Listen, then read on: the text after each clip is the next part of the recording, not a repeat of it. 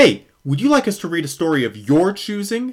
Well, you're in luck. Head on over to superhumanregistrationpodcast.com and fill out the web form at the Contact Us link. If you submit a story there that is available to read on Marvel Unlimited, we will consider it for a future episode of the show.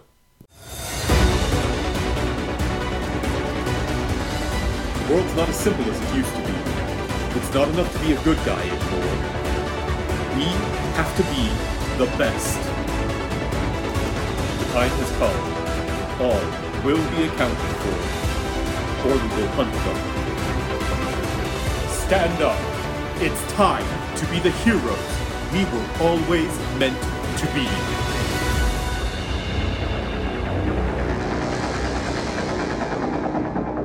Yeah, I mean, my wife will know it real quick. She'll be like pounding on the door. Why aren't you done yet?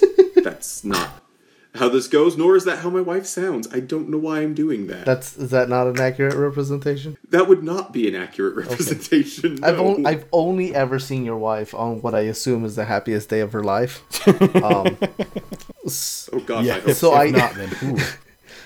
Yeah, so I don't know what she sounds like angry. So I have... Actually, I don't know if I hope so. Like, ideally, we're still happy and, like, getting happy. Yeah, you don't want to peak on your wedding day. Yeah. Like, I like to think that I didn't peak a year ago. Hey, well, many happy returns if it's, I forget which day this month. Isn't it towards the end of the month or April? Yeah, 28th. 28th, okay. So, like, between now and the next time we were scheduled to record was going to be our first year anniversary. Aww. And it still will be. I say was because we have a trip that's planned, but, you know... Everything's closed. The country has a little bit of the sniffles. And so, yeah. Well, if it makes you feel any better... Things are weird. Yeah, my namesake died in the Spanish flu 100 years ago. So I'm a little nervous until this thing blows over. Or until 2021. Seriously. Like You could say cancellations are going viral. We could indeed say that. But we won't. Should we? Better people. Should we? I mean, we shouldn't have, but we already did, and it's recorded, and there's nothing that can be done about that. No. So, welcome to the Superhuman Registration Podcast, a show where we distract ourselves from the terrible things going on in the world by reading comics of varying quantity and quality. Dang it, I botched the line. And I just keep adding bad ammunition to my resume. Because someday I'll have an unpopular opinion on some, like, journal website, and then people will dig up this podcast from 5 years prior, and they'll be like, oh, he said a bad pun. Made a bad joke about the coronavirus. And then, they could pull out any one of our podcasts and get that same result. Yeah, they really could. Consistency is good. I really hope that Spider-Man didn't kill the Buzz is kind of what ends up on my gravestone. Oh, yeah. Oh, gosh. So, hey, Steven, John, Aldo, we are all here. We're here to talk about some comics. Which comic do we want to start with tonight, guys? As a person not summarizing them, I would prefer that we start with Shuri. Okay. Because I think we have more opinions about Longshot. No, what? That's possible. Yeah. The comics that we chose to read this time were both by female writers at Marvel, and the idea, I think, was this was to commemorate National Women's Day, or I guess, yeah, that would be what it was. And so we wound up with some interesting stories from very different time periods. So, John, you're going to start us off with a summary for Shuri. Yep, we read Shuri 1 through 5. The writer is Nnedi Okorafor, and I'm certain I butchered that pronunciation. Actually, I looked it up. That's pretty close. What is the proper definition? Look, as you know it, how do you? I'm hedging because I can't say for sure that's 100% correct, but that's how I remember. Like, I found a TED Talk, or it was some sort of like. No, it wasn't the TED Talk because they didn't actually say her name. I found an interview and the interviewer said her name, and he pronounced it Nnedi Okorafor. Okay. Now we're assuming that he pronounced it correctly. Sure. I didn't know if the two ends one right after the other, like, was a way of writing another sound I was supposed to put in there. I don't know. So I just wanted to make sure that I didn't completely throw it off. And Leonardo Romero is the artist. Jordi Belair is the color artist. Have we seen their work before? It seems familiar. I feel like we've seen Jordi Belair a fair bit. He's fairly prolific. VC's Joe Sabino for the lettering, and so I will say consistently good covers and art throughout. When I got to issue 6, because I kept reading without realizing, and I was like, wait a minute, the art's different all of a sudden, and we're in a completely different... Oh, right. Story shift. So... this follows Shuri. The Black Panther T'Challa has gone off into space with Manifold, who is a mutant, and she's kind of left, not exactly in charge, but kind of the temporary Black Panther a little bit, because he's gone for 2 weeks and disappears, and they have no way of keeping track of him. They've lost contact. And so a council that Shuri's mother puts together of women in different positions throughout Wakanda get together, and they want her to be the Black Panther. They want her to step up and take up the mantle.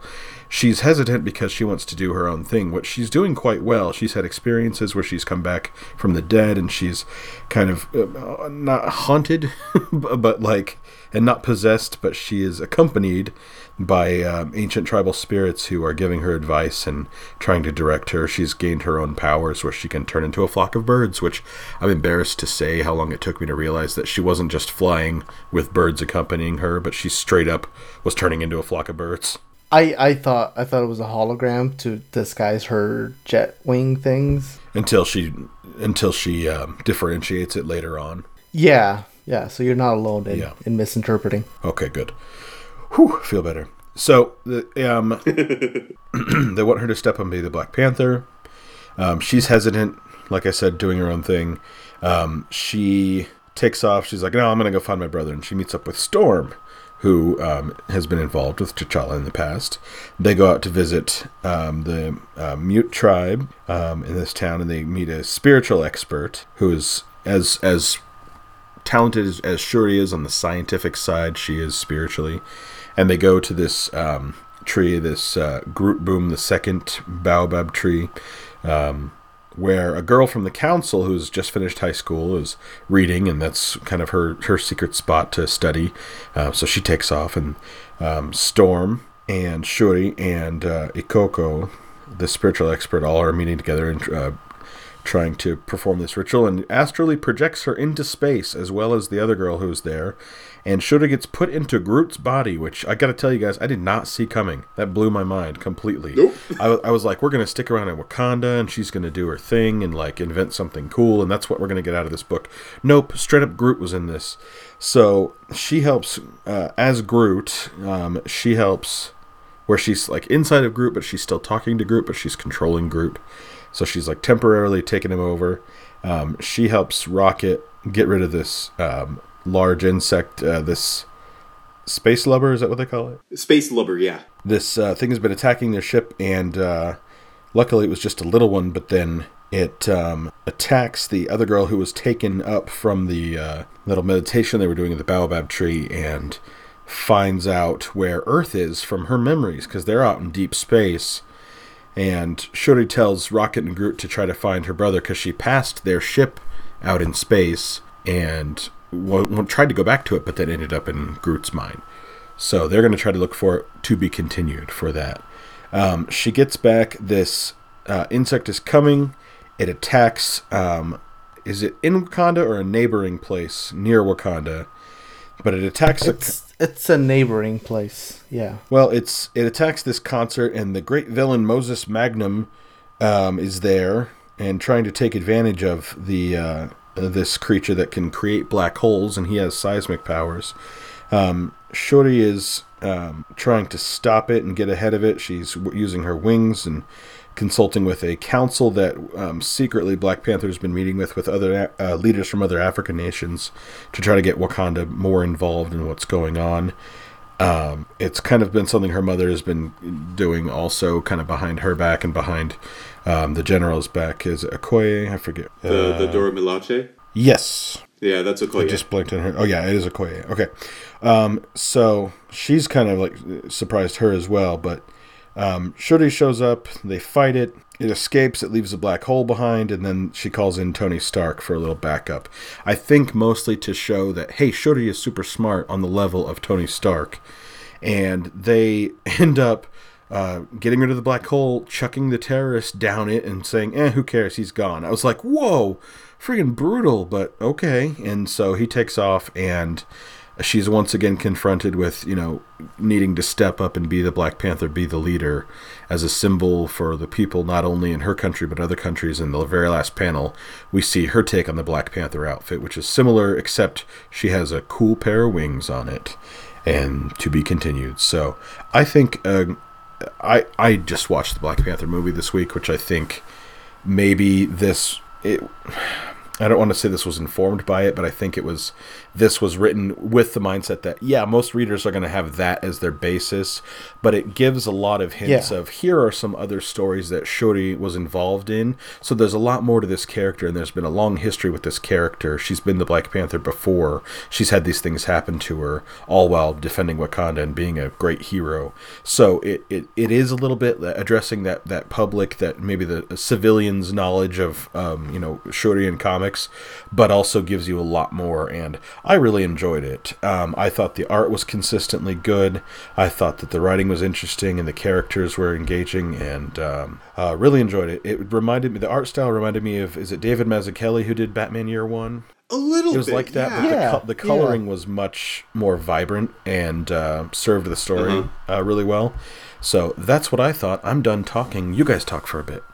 I mean, I don't want to say that like your intuition was incorrect, because it absolutely is. What am I trying to say? I'm trying to say you were absolutely correct, but it's not, because it's like a hidden thing. Because at the letter or the little paragraph thing at the end of the first issue, the writer comes out and says that. She does talk a little bit about how a lot of this is like a mix of the movie, and the comics history, and a little bit of herself. Some of us skimmed the letters at the back, so. Oh, don't worry. I did a lot of skimming. Yeah, I was gonna say, let's talk about Longshot. No, but we're not. We're talking about Shuri specifically. You guys are talking about Shuri because my face hurts. Go ahead. If I could say, like, one thing that kind of rubbed me the wrong way about this story is that it is mostly housekeeping with the intent of taking Shuri as she existed in Marvel Comics and turn her into Shuri as she was portrayed by Letitia Wright in the Black Panther movie. And the only reason that I say that that's a bad thing is because of the housekeeping aspect of it, because that's pretty apparent. That said, I agree. Like, this story was fun. Yeah. And there's nothing wrong. Like, Letitia Wright is maybe the best part of Black Panther? No. She's good. She's up there. But I would not say she's the best part of it. I said maybe. I'm hedging. I mean, yeah, but did you forget Michael B. Jordan? Is Michael... No, okay, fine. B she's one of the the second best part. Michael B. Jordan is Michael B. almost the best Marvel villain? Michael B. Jordan is Michael B. my boyfriend. He kind of wins, and he kind of has a good point. He almost wins. He wins in a what's the word? I'm metaphorical. He wins in a way. He won the moral victory. But he wasn't. He won the philosophical debate. Sure, there we go. That's the word. That's the word. Moral. Philosophical. Yeah. Philosophical. That's the word. Yeah. Thanks, English major. You're welcome.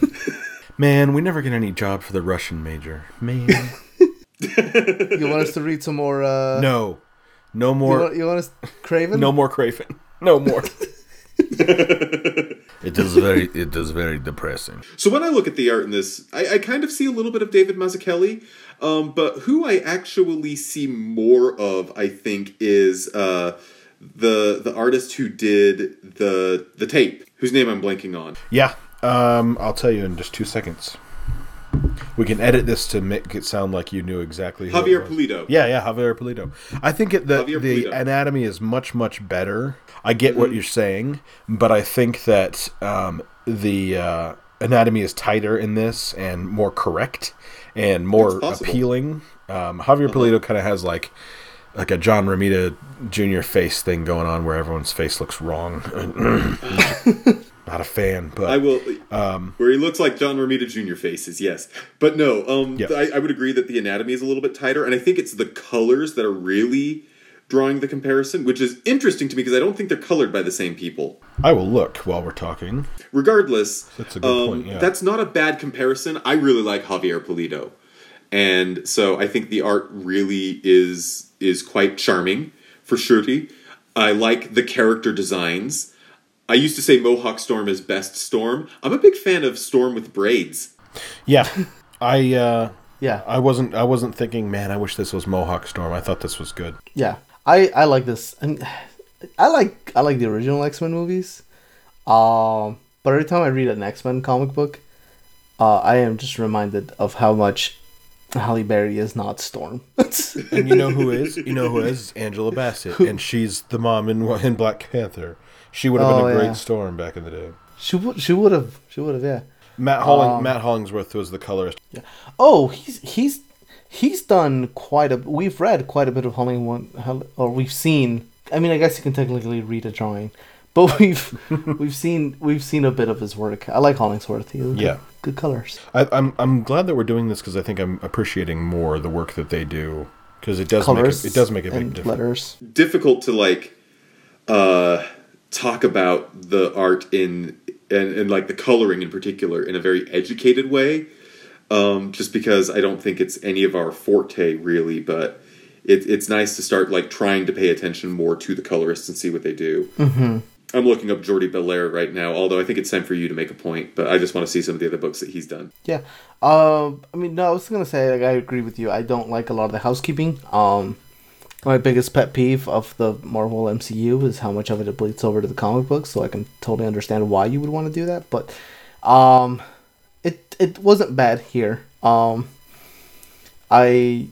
do like that a lot of the story is Shuri kind of figuring out who she is, which I think kind of squarely puts this book in the camp of good intro to readers. Because it's the book kind of assumes that you've either like read maybe a little bit of her or you've seen her, you recognize the character from the movie, but doesn't necessarily rely on that quite a bit. There's a lot of explanation. There's a lot of her telling you why she's followed around by, ancient heads, why an intro to like the relationships with her and her brother and the other guy who disappears. I forgot his name. Yeah, Manifold. So there's I don't know. I think it's a pretty good intro book. At least for me, who my only real experience or exposure to Shuri has been the movie, and not a whole lot of Black Panther lore. This was I don't think I ever felt lost. Is what I'm trying to say, and I think this did a good job at being like an intro book for anybody. Yeah. Absolutely. Super fun. Shuri is a great character. I really like the take on her where she's, got the tech that going for her. The imagery of her with the wings is very, very striking. It's such a good little image. I was gonna say, you know how I can tell these people are better writers than I am? How? Because they didn't make a pun about her taking up the mantle. Yeah. That's how you know. Hey, Steven, you can add the crickets in post, right? I can definitely add the crickets in post. Get the boys on that. What did you just oh my gosh about? I know who Jordi Belair is. Jordi Belair. He's my dad. Whoa. Whoa. Jordi Belair did the Warren Ellis Moon Knight. Oh, okay.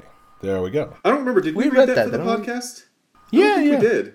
Did we? No, I think we did. I'm gonna check the list now. He gets in a fist fight with ghosts. I think I would remember that if we'd read it. But part of the reason that book is so good is the coloring work. Jordi Belair is good at his job. Oh yeah. If he did the colors, yeah. He won't pop up on our list, unfortunately. And listen, we're like almost 100 inch. Yeah. Well, I'm saying if you were to look up the colorist. Was that because we did do Moon Knight 2011? Yeah, we need to add colorist. Oh, that's not the Warren Ellis one.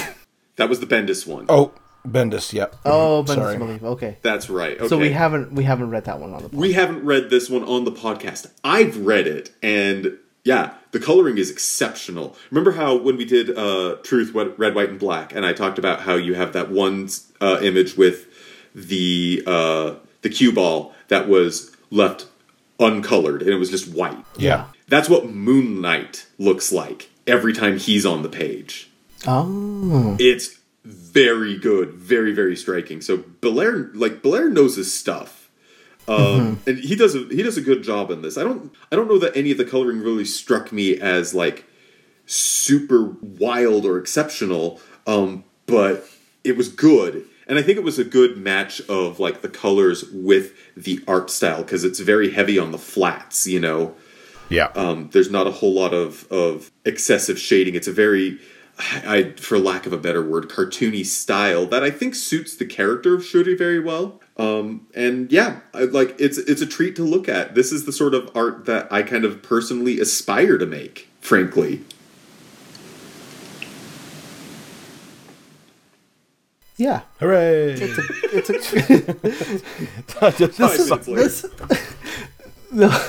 this is kind of the disappointing part about when we read like really good books that aren't necessarily like super philosophical. Yeah. Is there's not a whole lot to say because I think we're in agreement that it's a good book. It's well written. Yep. Looks really good. It's solid. No like major flaws. I mean, they do use Moses Magnum and Iron Man. Yeah. There you go. Yeah. Actually, I was actually pretty happy with that kind of Iron Man bit in there. That was actually pretty cool. And I want to point out that they did a really good kind of cameo thing with that because that's not something I'm going to say for the next book. But yeah, I don't know. I really don't have much to say. I enjoy the writing in it. It felt good. It felt natural in a way. I don't know. I don't know how to like talk about like good writing when it's not bad. Like, I mean, I can pick I can pick apart like what bad writing. I can tell you what makes bad writing bad, but I can't tell you what makes good writing good. Yeah, and I'm not sure that even this is what I would say is like exceptional writing. It does a good job of establishing stakes, setting up the long form mystery, which is Black Panther. When is he coming back? How is Shuri going to fill the time? Gives us a couple of like little mystery boxes as well to unpack along the way, like her little hacker friend who can somehow hack light bulbs to have his voice come through them. That was interesting, but like we don't know but they did research it. Yeah, I think part of what I like about this book, specifically with Shuri, is and I think it plays really well with the whole Black Panther mythos, where they are really a combination of like old traditions and new technology. Mm-hmm. And I think they do something really good with Shuri in being in the middle of it, specifically being the designer and engineer for a lot of the tech that Wakanda uses and the Black Panther uses. And also apparently being the ancient future, future ancients. Yeah, I'm glad you said that because I had noticed that earlier. They keep calling her Ancient Future. That was awesome. Yeah, which is like her title. And part of that makes that really interesting is that she's connected with her ancestors. She kind of does like this avatar thing where she has access to this knowledge from the past. And it's a really good melding of that kind of idea of respecting, your culture and your traditions, but also the kind of struggle of new technologies and new traditions and things like that. And I think while Black Panther, at least in the movie and like the few books we've read, he's very much like a traditionalist who just uses new technology because it's just kind of what it helps him stay alive. The idea that Shuri herself is a personification of those two ideals in one person is interesting, and I really like that they kind of played around with that concept and introduced it. And I'd be really interested to read the rest of the series and see if they do more with that. Yeah. I think this has the potential to be something that goes very, very wrong if you put it into the wrong person's hands. Like, in particular, if you were to put it in the hands of someone who, like someone like me who wants to try to do justice to the traditions and history of Africa, but doesn't know anything about it, like, it wouldn't have worked. So it's a really good thing, I think, that they recruited Nnedi Okorafor. I think this is Okorafor's first comic that she's done. And I think... so we can actually get a little bit into the philosophy here. I like the way that Okorafor makes this story have an impact, not just for this fictional city of Wakanda, but she also starts talking about the real geopolitical situation in Africa, where you've got this continent that was kind of mushed together by outside influences into one homogenous group, where they don't really belong, but they still have common interests, and so they get together and they collaborate. You get little bits and pieces of that throughout the story, mostly through this council that T'Challa put together before his disappearance. And I think that is the sort of thing that really, to me, ties the whole book together. Even though it's not like this overwhelming aspect of the plot, it's like how do you juggle like respecting tradition with this Afrofuturist ideal with the real geopolitical situation in Africa? How do you juggle all that? You get someone who is familiar with all of that in the real world. So you get a writer like Okorafor to handle it. Yeah. And I think it's like, I hear a lot of criticism of like voices coming into comics. People are actively being recruited into comics who haven't worked in comics. Mm-hmm. And a lot of angry white boys get very angry and white about it, saying that you have to work your way up. But the truth is, Marvel Comics have for a long time been a story of a diverse universe, and in order to really do that diverse universe justice, you need voices that can reflect that diversity. And so you should bring in people like Okorafor, and I think this book really illustrates why you should. Yeah, and the thing is, Okorafor is also a very well-established and decorated writer. Just kind of going over her credits, I was reading that she's received like a few awards for... she's been named the African Literary Person of the Year. I don't know what year, it just says that. But she's also not necessarily... This isn't her first comic book, apparently. I was also reading that she wrote a 3-issue arc for Black Panther in 2017. Oh, really? And had also done a short story in Venomverse, like war stories. That one's interesting because it's entitled Blessing in Disguise. And it says, and I'm quoting Wikipedia here, this comic was inspired by the 2014 Boko Haram kidnapping of more than 200 Nigerian girls. Oh my gosh. I don't know if I want to read that. Yeah. So she also did another series called Wakanda Forever, where the Dora Milaje team up that was her? with Spider-Man. Yeah. Apparently. Oh my gosh, I've actually heard of that. Have you read that? No, I've read the concurrent Black Panther series that was going on at the same time. Yeah, so all of that leading to her writing Shuri, which is like the latest thing she's done for Marvel. Well, she already has some. Yeah, so I mean, but that's also like a sign of like the diverse world of comics too, right? Because there's so like, especially Marvel. I don't know that DC does or doesn't do this because I don't keep up with them as much because I don't read a comic a week for them.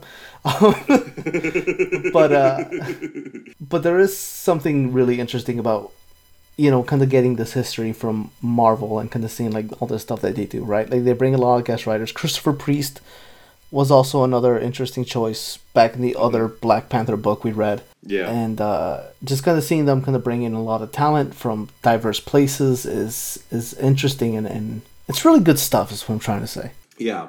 But I mean, even for us, like comic nerds, like Steven, you and I keep up like weekly with comic holds. Hey, I got my Runaways collecting at the comic book store. No, I was like, I used to collect Spider-Man, and it was like, holy crap, there's a new issue every 2 weeks with this guy? No. But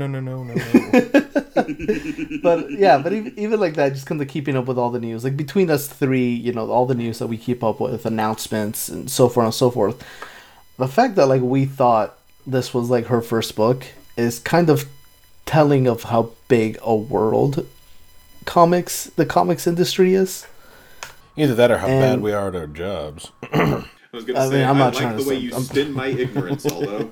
I'm trying to paint us in a good light. Guys, I don't want us We're the to best.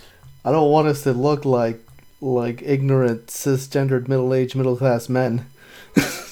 Yeah, that would be really bad if If the that's label what we. fits. Ooh. Hey, there's nothing wrong with being who we are. We just own our biases and try to expand our horizons as best we can, and just be not jerks. I'm trying to be woke, but I'm so sleepy. Oh gosh. Jeez, John. See, I don't even know if that was offensive or not. That's how sleepy I am. Gosh. Do we have anything else to say about? Go read this It's a book. very good Sure. book. Go read this And if- book. And if this book was a dog, I would adopt it and love it for all my life. It's a very good book. That's what I'm trying to say. I mean, is it as good as Miss Marvel? I don't know. Maybe to someone it is. Probably not to this group, but I would recommend it. Yeah. Oh no, definitely. Yeah. I would also recommend our next book, but I think I'm going to be alone in that. Oh, absolutely. Yeah, 100%. So, Long Shot is a 6-issue miniseries from 1985. But should it be? I mean, it is, Let's whether or discuss. not it should be. So, Long Shot was written by Ann Nocenti, with art by Arthur Adams, pencils by Arthur Adams, inks by Wilcie Portacio, and letters by Joe Rosen, colors by Christy Scheel. It is kind of a bizarre story that just kind of pops in out of nowhere. There's no real setup for it. At this point, there's no larger connection to the Marvel Universe other than a guest appearance by She-Hulk and Spider-Man in issue 4, and then Doctor Strange shows up in issues 5 and 6. Long Shot wakes up in... already lost the thread. And that's how it was reading it. So Longshot appears in the middle of New York and has no memory of who he is, where he's from, what's going on. He's being chased by these monsters. And so Longshot is on the run from them, meets up with this odd little animal that kind of looks like one of the strange creatures that's chasing him around. Longshot kind of adopts him, calls him Pup, and they kind of go on these weird sort of random madcap adventures. He has to rescue a stolen baby from these creatures from another dimension. He winds up saving a guy from suicide and tries to rob a power plant of diamonds, which is a thing that power plants apparently have. He gets a guest gig as a stuntman where he meets a motorcycle rider named Ricochet Rita. As the story progresses, we learn more and more about Longshot as he starts to recover his memories. We learn that he was a genetically engineered slave, and he escaped from this world that is ruled over by a maniacal madman named Mojo, who is a giant fat guy in a mechanical chair, and apparently he has magic powers and is obsessed with TV. Oh yeah, and he pulls back his eyelids or something. Yeah, he's clockwork oranging. Yeah. Yeah, He's got one of the all-time grossest villain designs, honestly. he does. It's very good, honestly. I love it.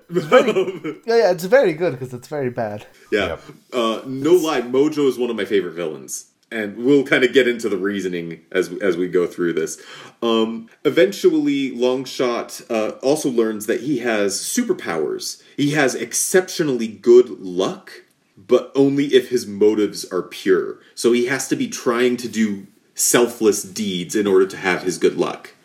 And it's not entirely clear how that works. He meets up with another genetically engineered slave from his homeworld named Quark, who claims to have super bad luck, kind of inverse to what Longshot's has. Eventually, they meet up with the Pup again, who has been feeding on the magic of the world, and he is turned into a giant monster, and Longshot has to take him down. Mojo comes over to Earth to track Longshot down with the assistance of a six-armed recurring X-Men villain, although I don't think that's been established yet. I think this is her first appearance, named Spiral.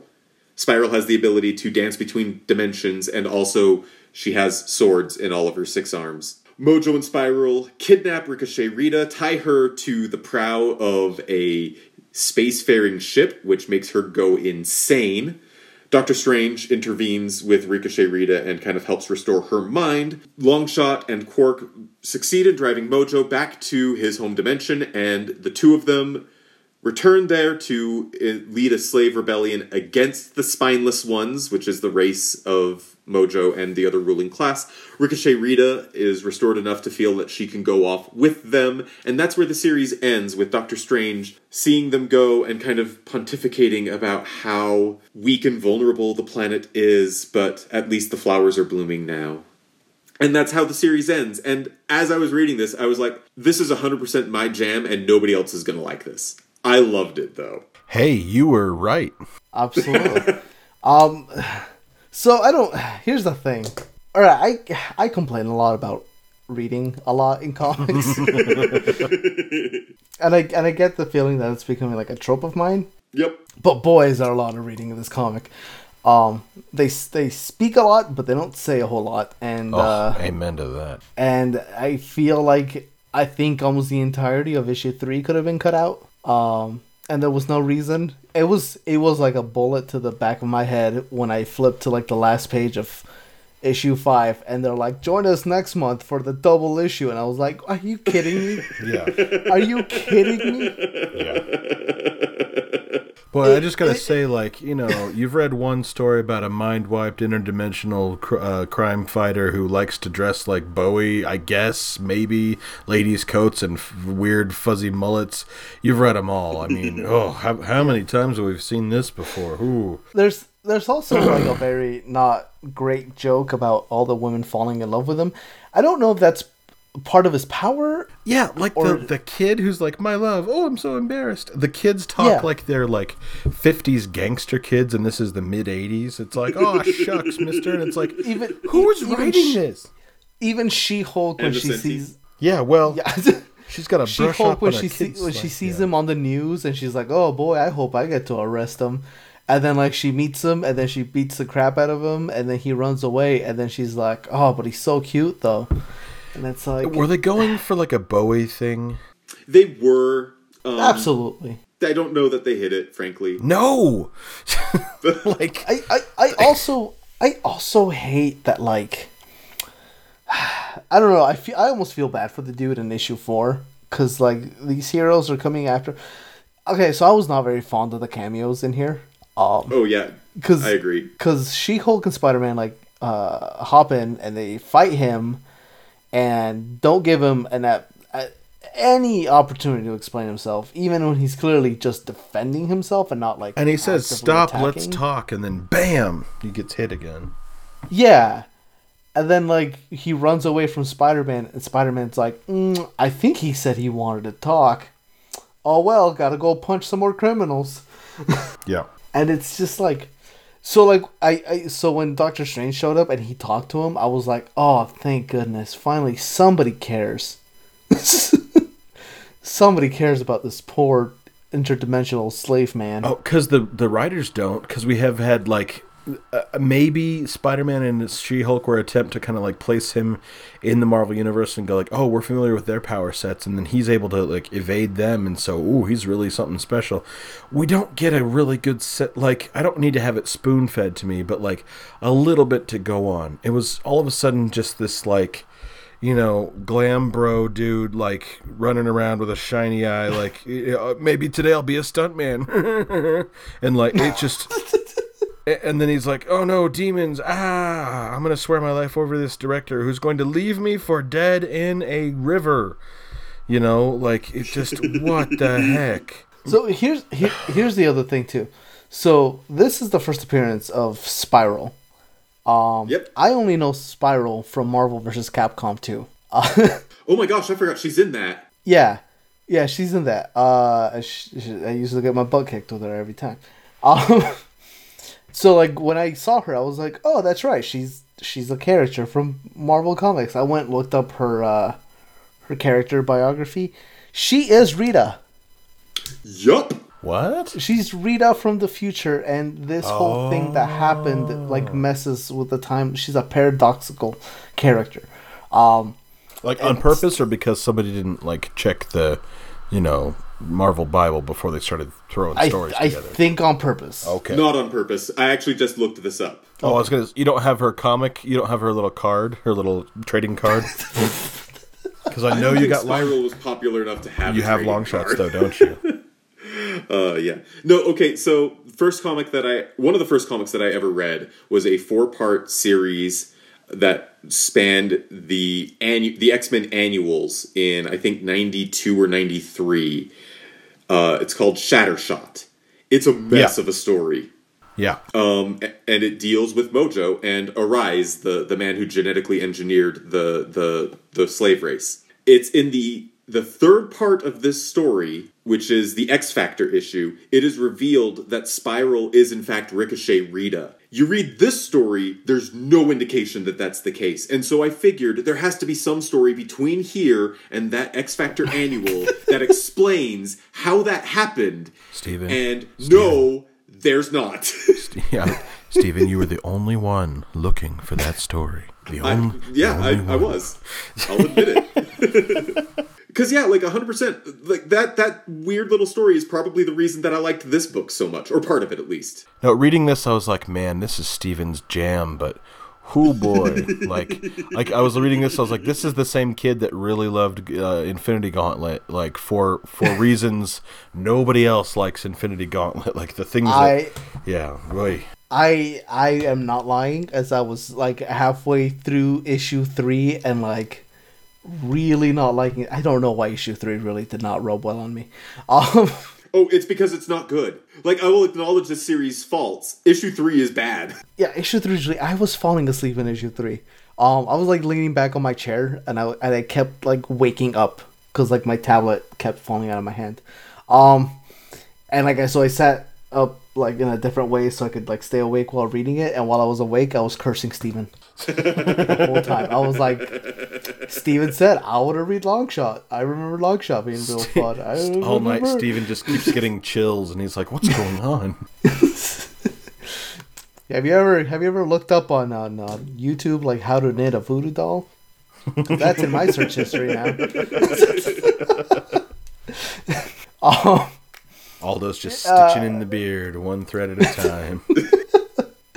I will say, credit where credit's due. Mojo's a good villain. Oh, I love Mojo. I love Mojo so much.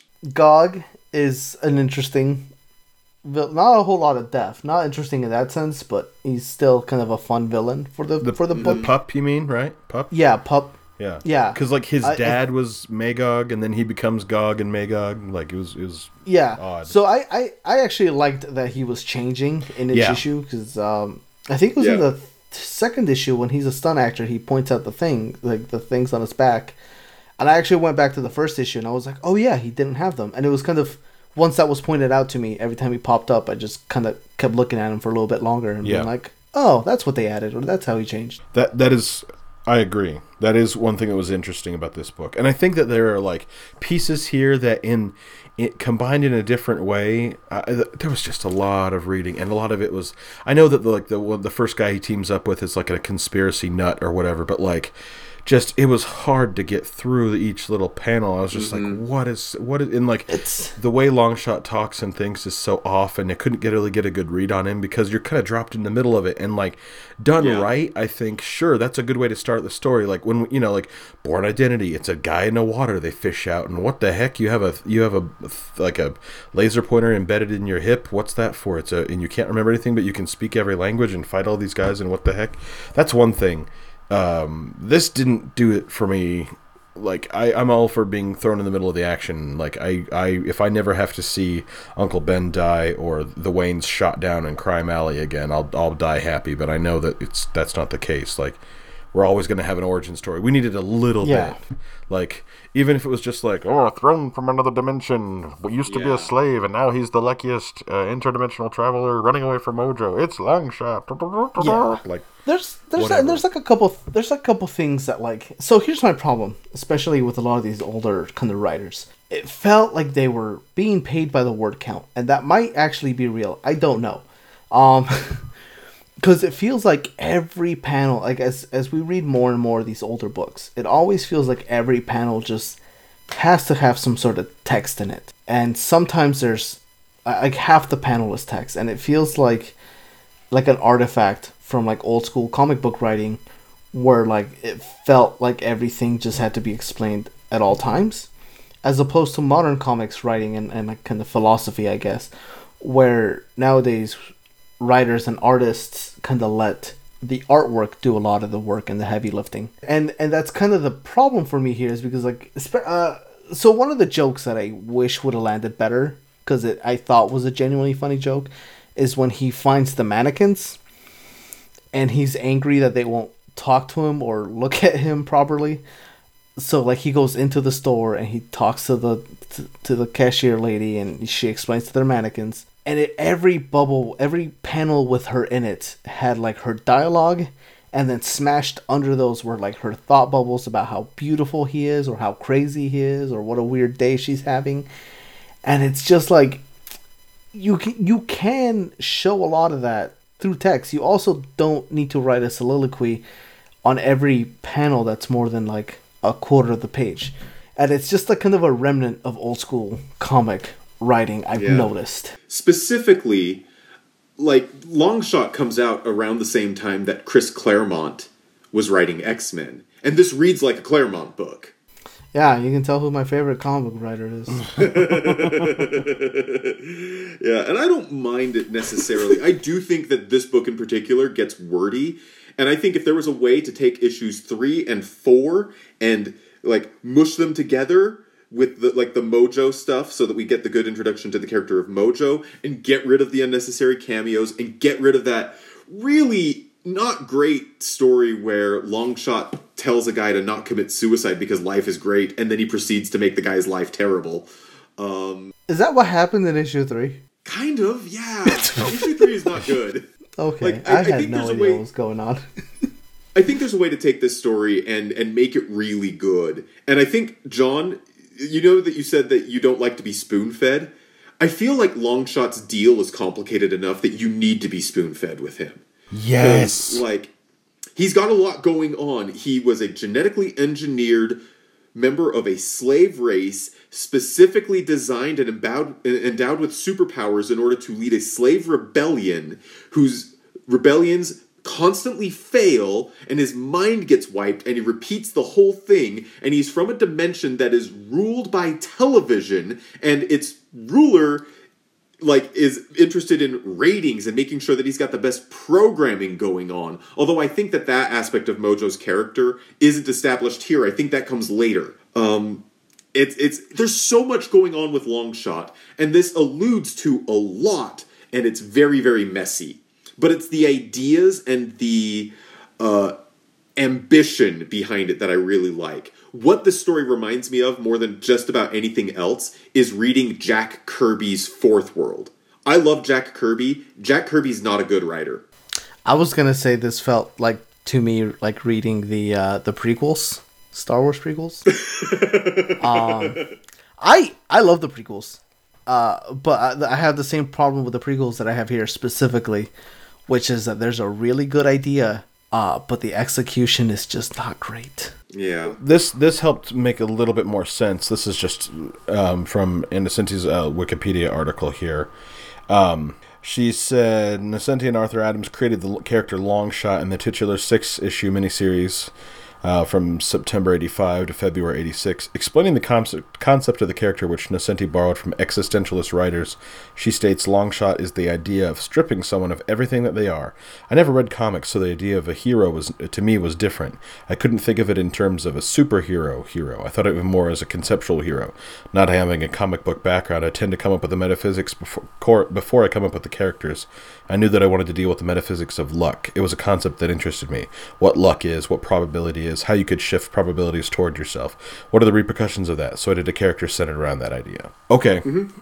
And like his power set, like if it had been explained a bit better, then it would have been more like, oh, this is what's going to happen in this situation. Like, how is he going to, and instead it was more like, I'm going to throw all this spaghetti at the wall and just see what sticks. Get that jetpack on me. I'm in the movies now. Yeah. Yeah. And the thing is, the concept here, like as you laid it out just like not 5 minutes ago, is a really interesting concept, right? Like he's basically Neo from the Matrix.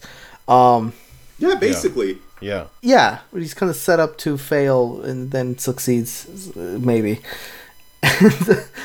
And it's just the execution is just like not great, but it's still, I don't know. The art is decent. It's how good. much? I was going to ask, how much of the execution are we not enjoying because we prefer more modern comics? Because a lot of the style of it, I was like, okay, this is an older comic, and so I have to give it that. That's just how older comics were. But it felt wordier, and it felt a bit messier than that. It's kind of.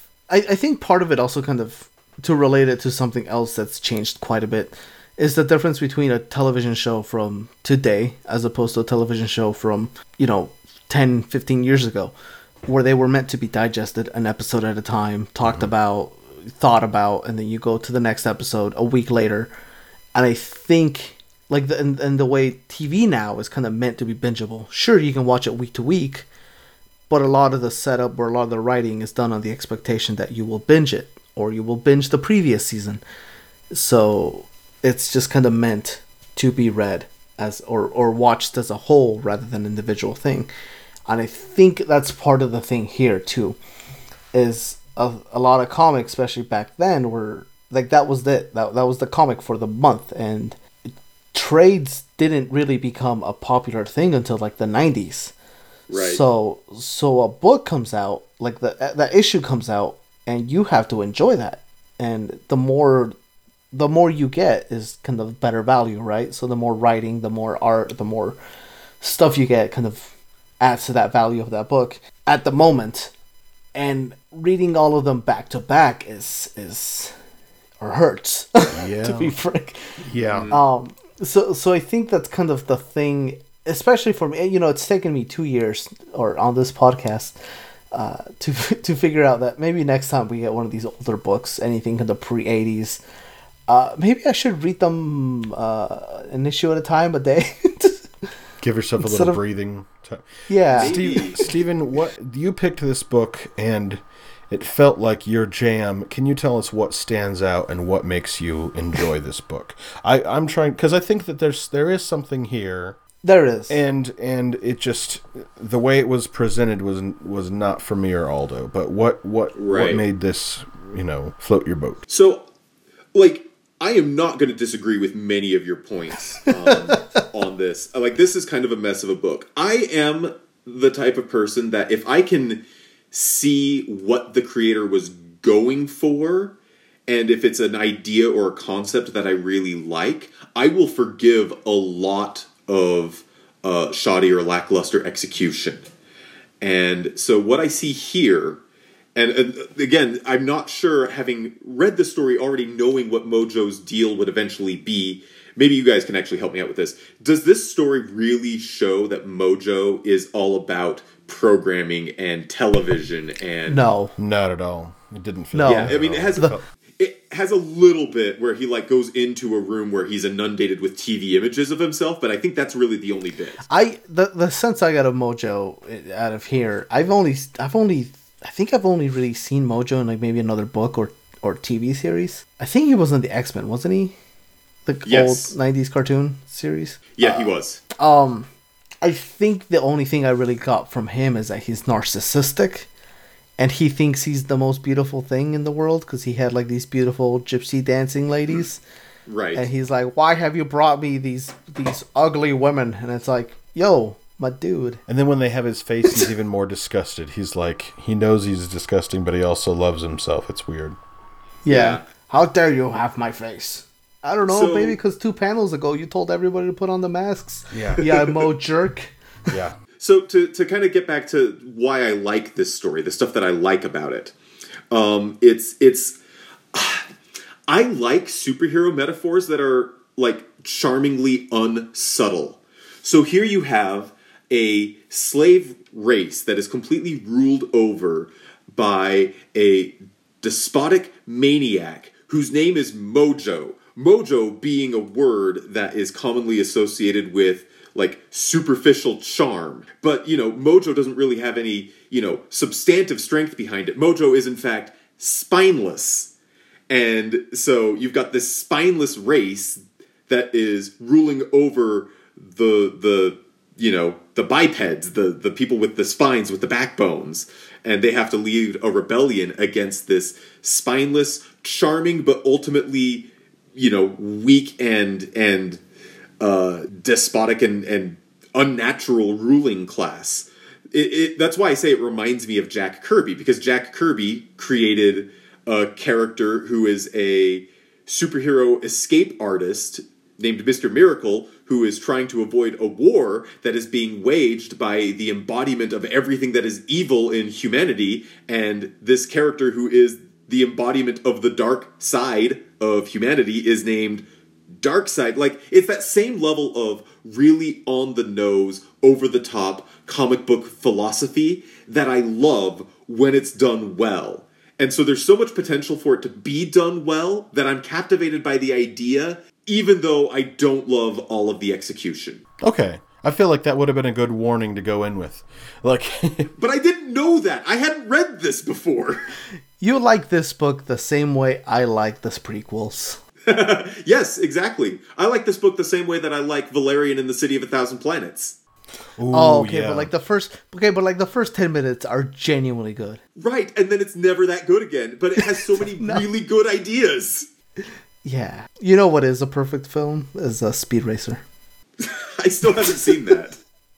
My gosh, Steven. The Wachowski Speed Racer, right? Yeah. I've never seen it. Oh my gosh, it's a feast for the eyes. It got panned, I think, when it came out. Those fools don't know what they're talking about. But no, it's like everybody that I, like all the film people that I follow on Twitter or read their articles or whatever who talk about Speed Racer, they're all like, no, that movie's great. Everybody amazing. needs to watch it.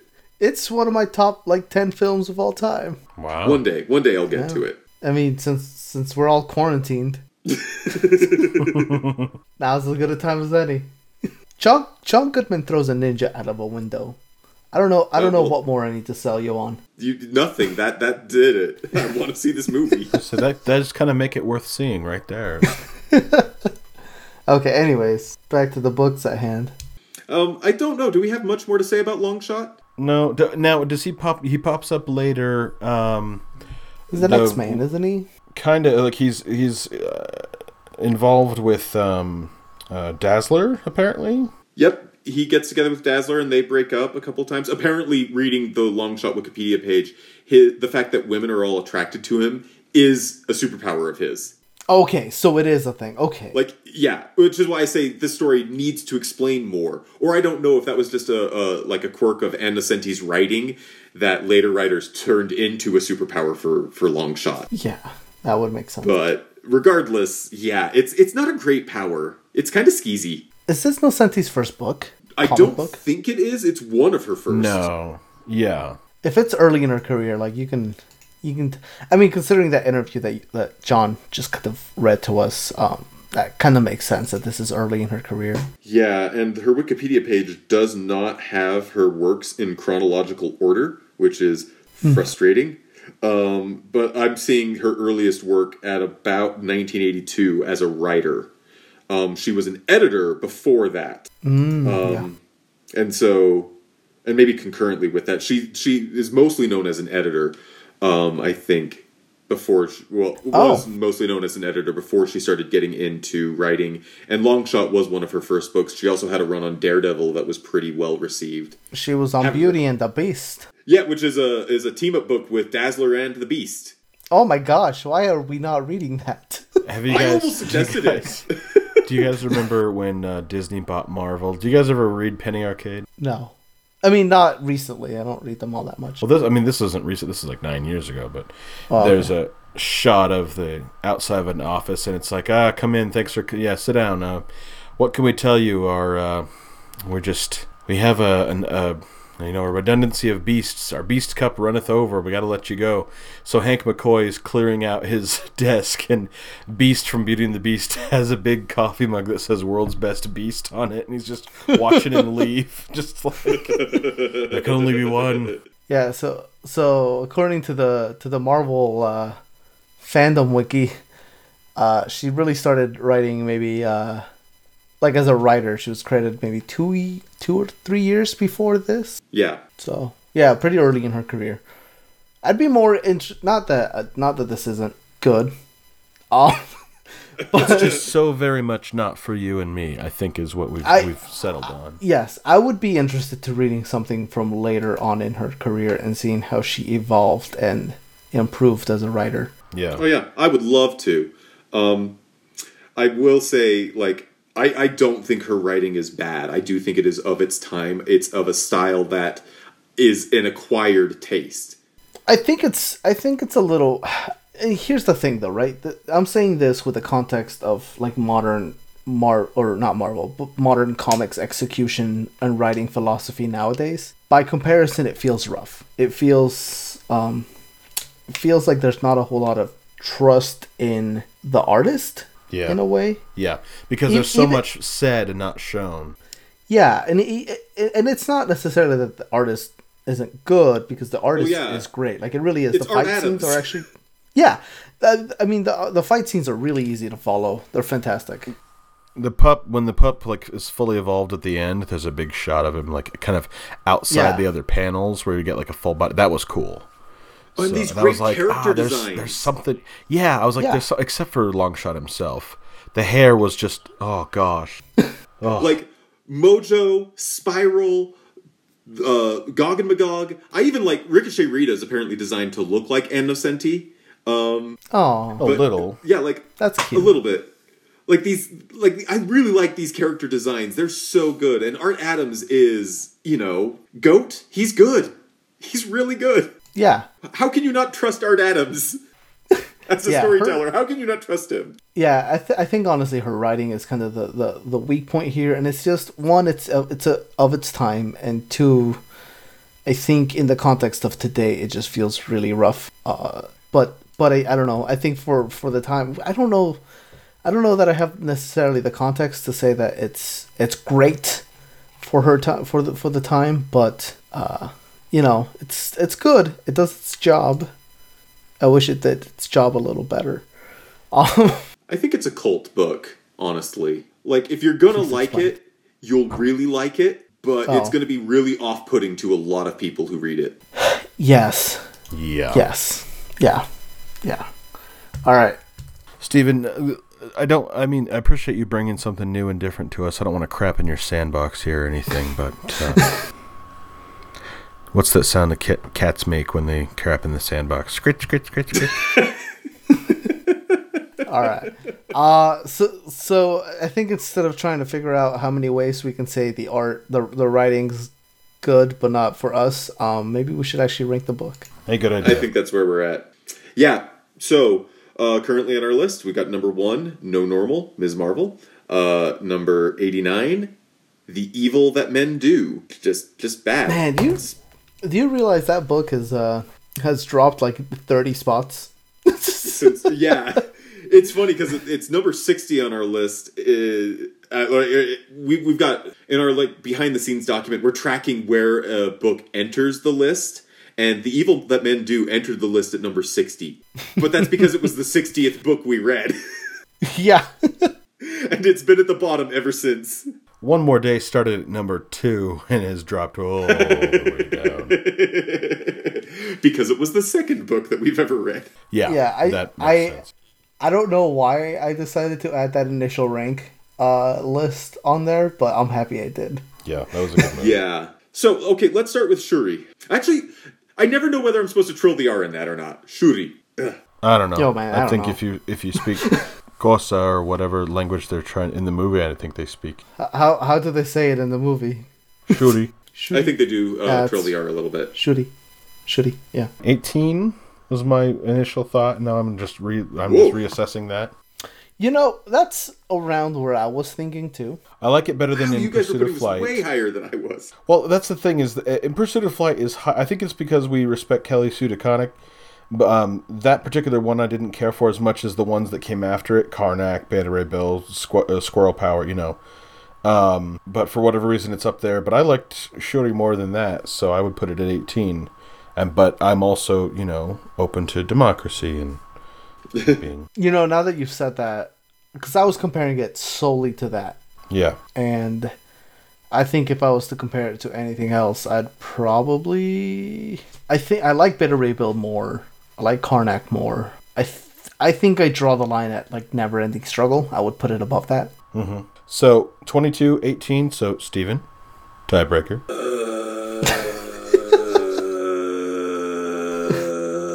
39. Oh wow! Wow. Really? Here's the thing. Wow. Yeah, like, okay, first of all, it's in the good part of the list. It's above the Star Wars manga. It's in the definitely read this part of the list, so stop it. And secondly, so much of this book is just, like, the table setting.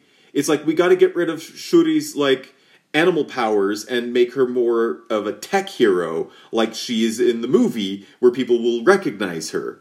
And, like, that was the reason that they made this. But she was in Groot's head for a whole issue. She was in Groot's head, and that worked way better than I expected it to. Right? But, I mean, the table setting of this honestly reminds me more of a book like Forever, the Fantastic Four book that we read a couple weeks ago. Look, but they're not like throwing paper plates and Dixie cups on the table. There's a nice tablecloth. There are ironed linen napkins. It's shiny silverware. The candles are lit. That's the kind of table setting we get with Shuri. And that's great. I'll get more excited when you actually put food on those plates. Did you see the costume at the end of the issue? I'll be honest, I Big old actually piece of prefer steak. her normal clothes, not the Black Panther getup. I thought that was better design. I kind of do too. That is Yeah. cool. But the wings, though. Oh, those wings, though. Yeah. Yeah, the wings are great. The wings are super great. Listen, I'm willing to compromise a bit here, but I'm not willing to put this book below Wolverine. Oh yeah, no, like, I think if we were really going to compromise, I think this would go between Truth and Forever. I would dare to put it a little bit higher than Forever. Yeah, I'd put it above Forever. I think as an intro book, I think it does a better job than Forever. Granted, Forever is also a celebration book. Yeah. I can't remember our argument last week or last time about how Truth got so high. I remember this very clearly. I said, let's put it at the lowest spot where it's not just straight up insulting. And so we put it above Wolverine. Above Wolverine because there's straight up racism and yeah, okay, yeah, I got you, okay. Right. That was the rationale. Yeah. Sorry, my guilt is slow to wake up. So. I remember now. I remember you were not a fan of the art at all. But we're done. We're done talking about it.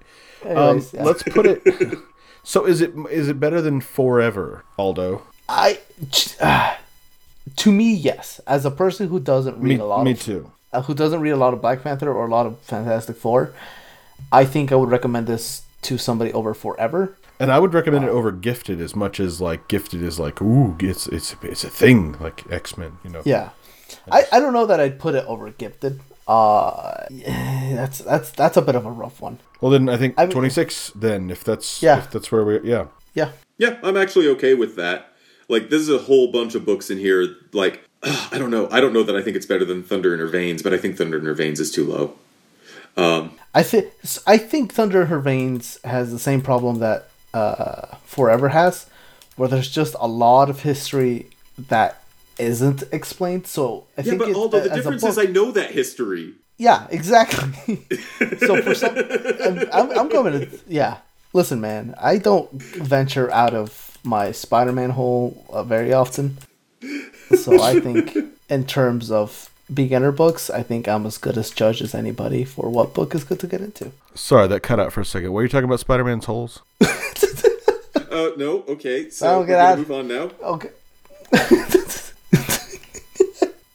Okay, let's talk about Longshot. I want to take a crack at this. I'm going to tell you where I think it should go, and you guys can then take it down from there, because it's going to go lower, I think. Oh, aim high. So I would actually put this on the list at 65. Oh, you know what? That's actually that's where I was going to draw the line, was at War of Kings. I wouldn't put it below War of Kings, but I also probably wouldn't rank it up much higher. I was ready to knock it down. I was ready to knock it down that low. That's what I'm trying to say. Because I thought you were gonna go like high 30s or like low 40s. No, because even, like I said, as I was reading this book, I was like, oh man, this is my jam and nobody else's. Which actually makes me want to put it a little bit higher than that, but... We all have once. I was aiming for just beneath the Star Wars manga, but I read the wrong Star Wars title. But as I'm looking at it, it's like, I don't think I can get away with putting it much higher than that. So no, I'm actually going to stick with that. I think it's of its time. It's harder to read. The character of Longshot is not as fleshed out as he needs to be, and Longshot's not really the best thing to come out of the book anyway. Mojo is, with Spiral being a close second.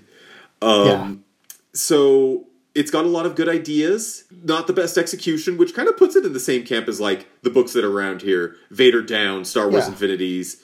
Yeah, I think that's actually, I'm going to stand by that. 65's not bad. It's better than War of Kings, though, because I still can't tell you what happened in War of Kings. I don't remember. Oh, yeah, exactly.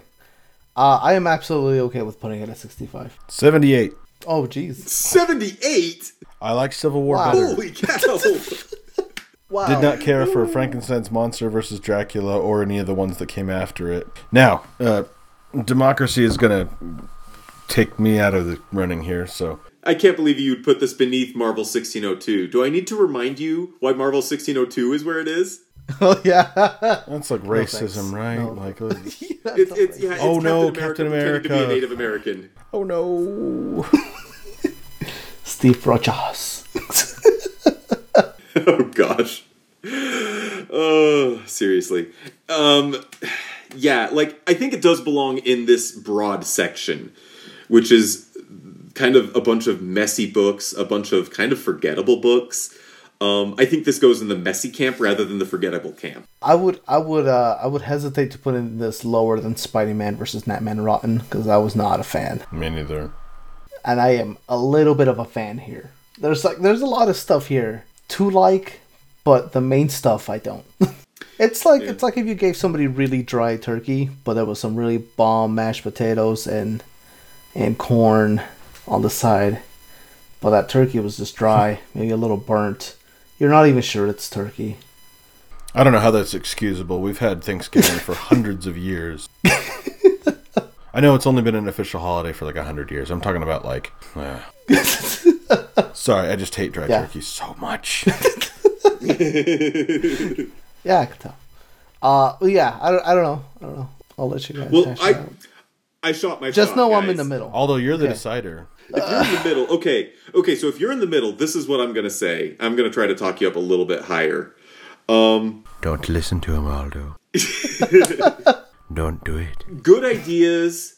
The main story isn't necessarily the best. It's a little bit hard to read. It goes on a little bit too long, but it's shorter than Maximum Carnage. Therefore, it's better than Maximum Carnage because Maximum Carnage does all that stuff too. Yeah. All right. You know what? I'm back up. I wanted to be the voice of the angel on his shoulder or the devil on his shoulder, but that made sense. So yeah. Point number 2, I can do a handstand. I don't really see what this has to do with. Look anything. what I can do. No, he's got a point. Hey, you guys are confusing me. So be gone, or however I get rid of you guys.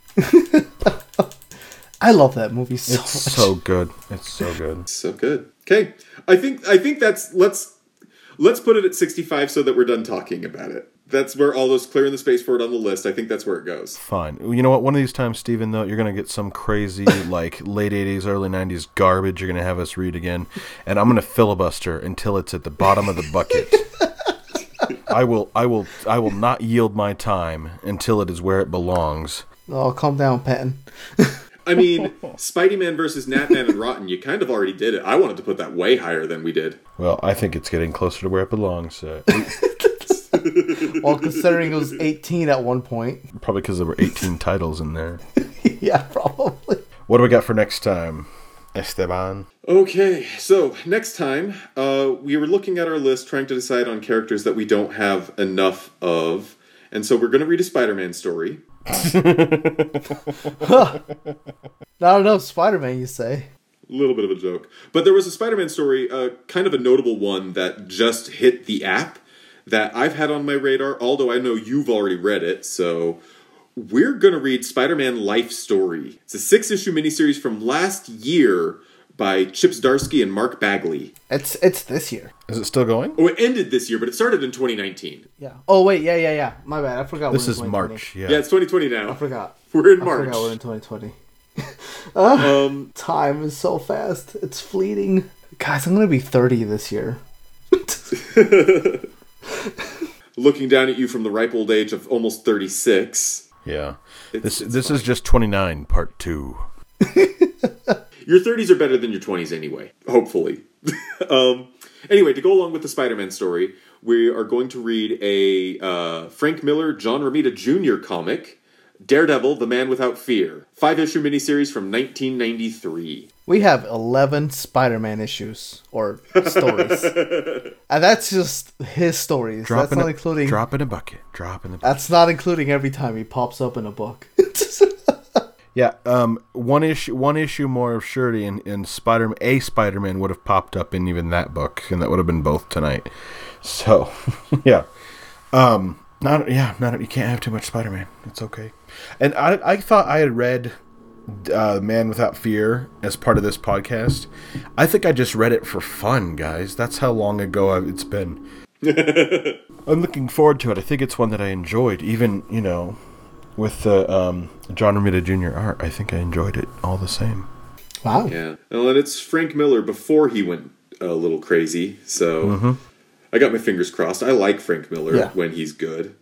Maybe we'll all be lucky enough to have a good phase and a not-so phase, like... Maybe we all live long enough to become the villain of our own story, whatever. Well, I don't know, because Frank Miller's villainy wound up with a whole bunch of Islamophobia. Okay, maybe we die just short of that. And on that note, I think we're going to end before John actually wishes any more death on us, which is that's a heck of a take to be taking in, March 2020. I'm inside. No one can get me. Oh, gosh.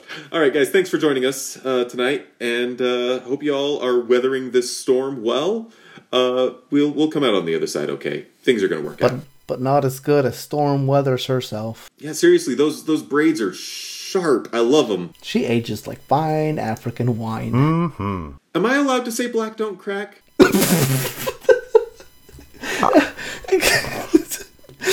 I don't know. That is the whitest thing you could have said. I think the part that makes it white was the asking permission. Yes, that's what I'm saying. Yeah. Oh my gosh, my wife texts from the other room. She's like, no, you can't say that.